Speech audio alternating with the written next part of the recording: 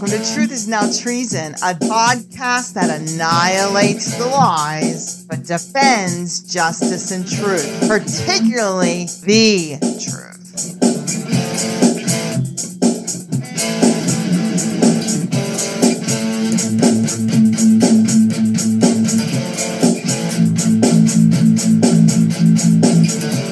Hey there, my fellow traders. You know, it's been a while since we've covered this. Why do we call you guys traders? Because if you live in this day and you are a defender of the truth, then the rest of the world sees you as a traitor. So we don't mean it as an insult. It's a compliment. And so welcome again, my fellow traders. We are doing another Thanksgiving episode. And before we get started, would you do us a favor and be sure to hit any like button that you see. Rate us if you can. And definitely be sure to check out our newly designed website. We think it looks pretty cool. So please go to that website. And there is a link somewhere on the homepage where you can contact us, send us an email, and let us know what you think. I know that Will would love to get your feedback on how he did in putting our website together. I'm Dietrich, and she's Lennox. You know, just like the famous John Lennon song says, another year older, and what have you done? If you were like most of us, when it comes to the Thanksgiving season, you think, I need to be more thankful this year.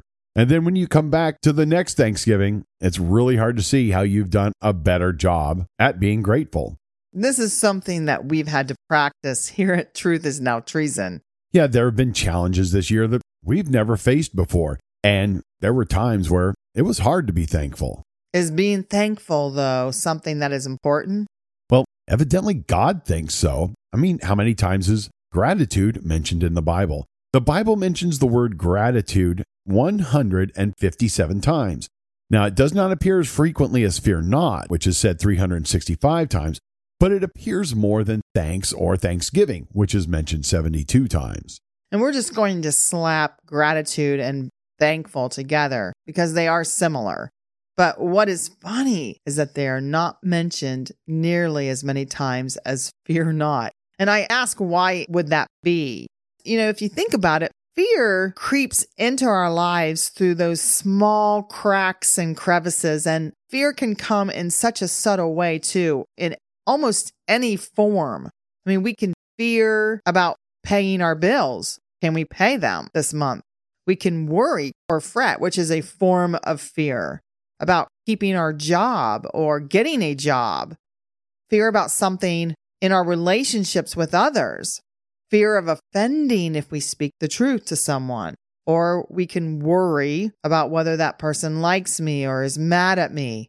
Nowadays, we can fear for our country or even our future. And just recently, you know, you're hearing all these things about crime. I mean, we can worry about whether crime is going to be at our front doorstep. I mean, fear becomes our focus. So how often does that fear take away our ability to be thankful? You know, the fact is that when we're fearful, we are focused on things. We're not thankful. We're placing our focus on what could happen instead of what is happening. And these are polar opposites. But fear isn't the only thing that can take away our thankfulness. Envy, greed, and pride are all things that can take away our ability to be thankful. Yeah, when we're envious of what others have, we're not thankful for what we have. Envy has its focus on desiring what others have and hating them. Or I guess a better word might be disliking, because we believers don't hate, right? We can dislike or hate, however you want to say it, those people because they have what we want. And there are numerous stories out there about envy, and none of them are good. Yeah, when we're greedy, we're never satisfied, which again prevents us from being thankful. Just remember the Greek myth about King Midas and what happened there. And I actually had never heard of this story before, but it's kind of cute. It's like a children's story. It has a moral to the story that we're going to share at the end. But it's Midas was a rich king who ruled a country. He had everything a king could wish for. He lived in luxury in a great castle. Who wouldn't want to live there? He shared his life of abundance with his beautiful daughter. And even though he was very rich, Midas thought that his greatest happiness was provided by gold. So one day, Dionysus, who was the Greek goddess of wine and revelry, in other words, she was the Greek goddess of sex, passed through the kingdom of Midas. Now, when Midas met Dionysus, she was very grateful to Midas because of a kind deed that he has done. So as a result, she promised Midas and to grant any wish. So Midas thought about this for a while, and he said, I hope that everything I touch becomes gold. Well, Dionysus warned the king to think about what he had wished for, but Midas was positive. This is what he wanted. So Dionysus promised the king that from that following day on, everything he touched was going to turn to gold. So the next day, Midas woke up eager to see if his wish was going to come true. He extended his arm, touching a small table that immediately turned into gold. Midas jumped with joy. He then touched a chair, the carpet, the door, his bathtub, a table, and so he kept on running in his madness all over his palace until he got exhausted and happy at the same time. Then, without thinking, he just turned to have a grape. It turned into gold. Then the same thing happened to a slice of bread and a glass of water. Suddenly, he started to fear what he had wished for. You think he realized, wait, might be why Dionysus made this warning to me. So tears filled his eyes because of that, and his daughter then entered the room. Without thinking, Midas hugged her, and she turned into a gold statue. He became despaired because of it. He raised his arms and he prayed to Dionysus, and he prayed, take this curse from me. This god heard Midas and felt sorry for him. She told Midas to go to the river and wash his hands. Midas did so, and he ran to the river and was astonished to see gold flowing from his hands. When he turned home, everything Midas had touched had become normal again. So because of that, Midas hugged his daughter, and he decided he was going to share his great fortune with the people of his kingdom. From then on, Midas became a better person. He was generous, and he was grateful for everything he had. His people led a prosperous life, and when he died, they mourned because they'd lost their beloved king. And Midas was no different than what we are, where we think money is the answer to everything. And greed got him into a pickle here.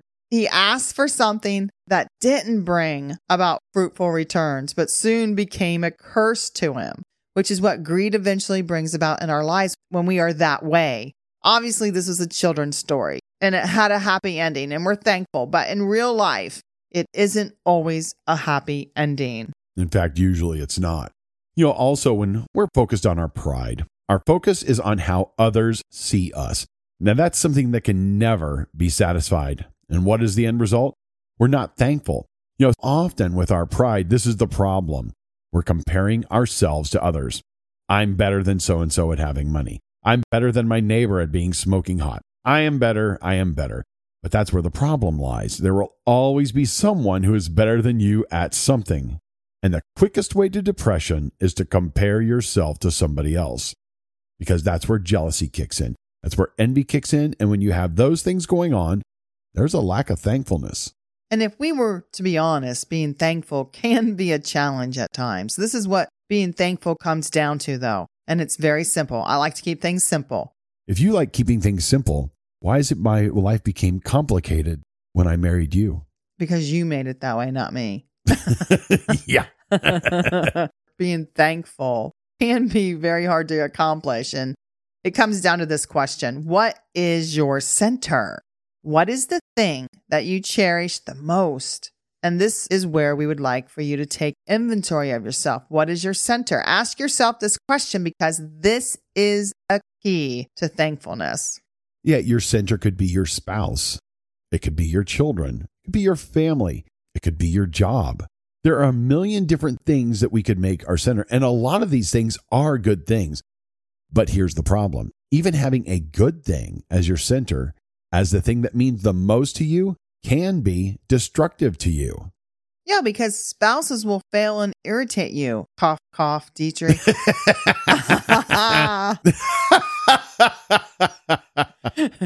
Your children will do things on purpose to make you mad sometimes. Amen. No matter what age or how wonderful they are, you might lose your job. Your family lets you down. These are all things that can happen, and they are all out of our control. There is nothing you can do about any of these things. For the most part, you cannot, no matter how much you want to, control other people. It just doesn't work. And you can't control situations. There are times where things happen that we do not have any control over. If you make situations, people, or things your center, they will fail you and it will hurt you. I want you to consider this. What if you made Christ your center? What if he is the thing that meant more to you than anything else? This is something that we have done at Truth is Now Treason. We practice making Christ the center of our lives. And let me tell you, this has helped us to be thankful above and beyond anything else. And can I just add there, I hear so many people that say they love God. I hear so many people that say they pray. But when you ask them to go to church, they're not interested. When you ask them to come to a women's little small prayer group, they're not interested. That isn't making Christ the center. That's making yourself the center. And so that's why we're asking this question, is because thankfulness comes from that very question, is making Christ your center, making him a priority. And we have faced challenges this year like never before in our lives. And it was a bear, let me tell you. But we had to look beyond our challenges. We had to look beyond our hurt to the God who we know can carry us through all of these things, these challenges. And what happens is we become thankful. Our perspective changes about our circumstances, no matter how dire they may be. And speaking of being thankful, it is hard to believe this is our second Thanksgiving doing this. If you look back at our previous Thanksgiving episode titled Enough, and I challenge you to listen to it, it's actually one of my favorites. Occasionally, I will go back and I will listen to that episode. And what comes to my mind is how I had no idea that I had a brain tumor growing at the time of recording that specific episode. And Dietrich and I were going through some stress over a broken relationship. And I hadn't had my knee surgery yet. And I was in pain, hobbling around. But what catches my attention every time I listen to it is how happy we were while recording that episode. And our life was just beginning to fall apart around the time we were recording it. But the message of that episode was being thankful for whatever you had, making what you have, making it enough. Let it be enough. And also we shared how we were thankful to be alive. That was one of the things we were thankful for last year, and not knowing what was coming. And here we sit a year later. Yes, we still are thankful to be alive once again, but with that meaning even more now. You're going to hear more about that in early 2024 when we release our episode called Our Story, God's Faithfulness. It's going to be something we didn't know we were going to get through, but God carried us through. I can think of 2 examples from the Bible where people gave thanks no matter what circumstances they were in. Now, one was Jesus. He thanked God for 5 loaves and 2 fish while feeding 5,000. Remember that? Now, notice he did it before any miracle happened, but he prayed with expectation and confidence that he would have enough to provide for that crowd of people. But notice what it says afterwards. Then the people were satisfied. Yeah. Also, Jesus gave thanks before going to the cross. When he was having that last meal with his disciples, he gave thanks to God despite what he was going to be facing that coming night. That's the most horrible thing that a human could face, and he had a thankful heart. Wow. Yeah, the second example that comes to mind was Jonah. Now, did you know that he prayed and gave thanks to God while he was inside the belly of the fish? Now, this was really a situation that Jonah caused himself by not obeying God's will to preach to the people in the city of Nineveh. Instead, he ran and got swallowed by a big old whale. Yeah. And so while he was inside this whale, listen to what Jonah said. This is in Jonah chapter 2. He says, "Then Jonah prayed to his God from the belly of the fish. I'm worshiping you, God, calling out in thanksgiving. I'll do what I promised I'd do. Salvation belongs to God." Yeah, he could have fretted and feared about his survival. I know I would. He could have grumbled at God, saying, "Why have you cursed me?" He could have continued on with that prideful, angry heart, saying, "You didn't do this to so-and-so. Why me?" But instead, he obeyed and he thanked God. So what are you facing in your life that is preventing you from being thankful? My guess, it's something that you have no control over. because those are the things that prevent us from being thankful, things we cannot control. So if you can't control it, why don't you hand it over to God? I want you to listen to Psalm 100. It's a short psalm. It'd be something real easy to try to memorize. It says this: shout with joy to the Lord, all the earth. Worship the Lord with gladness. Come before him, singing with joy. Acknowledge that the Lord is God. He made us, and we are his. We are his people, the sheep of his pasture. Enter his gates with thanksgiving. Go into his courts with praise. Give thanks to him and praise his name. For the Lord is good. His unfailing love continues forever, and his faithfulness continues to each generation. And I always like to turn what I read into like a prayer for myself and make it applicable to me. And so that's what I'm going to ask you guys to do. Take this Psalm 100 and make it your own prayer. And here's just an example of how you could turn it around, and you could say it every day. It says, I will choose to be happy because you, God, are here right with me now. I will recognize you as the God of the universe and the God who I invite into my heart to be my Lord. You told me to be thankful, so I will choose laughter, joy, and thankfulness right this very minute. And I am thankful for, and you fill in the blank, because you are all loving, generous, and loyal to me. I will continue to sing your praises, which means I will continue to tell others about what you are doing in my life that is good. Thank you, God. And one of the things we want to challenge you to do is that spot where you fill in the blank. Why don't you fill in the blank with this? Take whatever it is that you're facing that's the hardest thing you've got in your life right now and say, I'm going to thank you, God, for how you're going to solve or how you're going to carry me through whatever it is you're facing. That's you thanking God for what he's going to do ahead of time. You know, if you continue to pray this prayer that David did, you're going to see benefits to being thankful. Your heart, mind, and actions will begin to change for the good. You're going to feel peace, but not just peace. You're going to feel God's peace. That's peace that goes beyond anything else. You're not going to just feel joy. You're going to feel the joy of God. And you're going to feel something that's very elusive in this day and age, contentment. You just look at people around you and there's almost nobody that's content. It's something that's so elusive.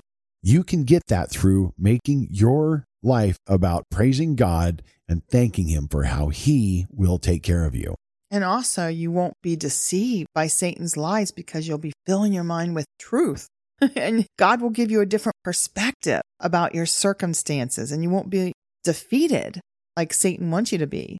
You won't be envious of others, and you'll be able to live in the present so you can be about God's purpose, which is what the enemy wants to deter you from. So don't let him.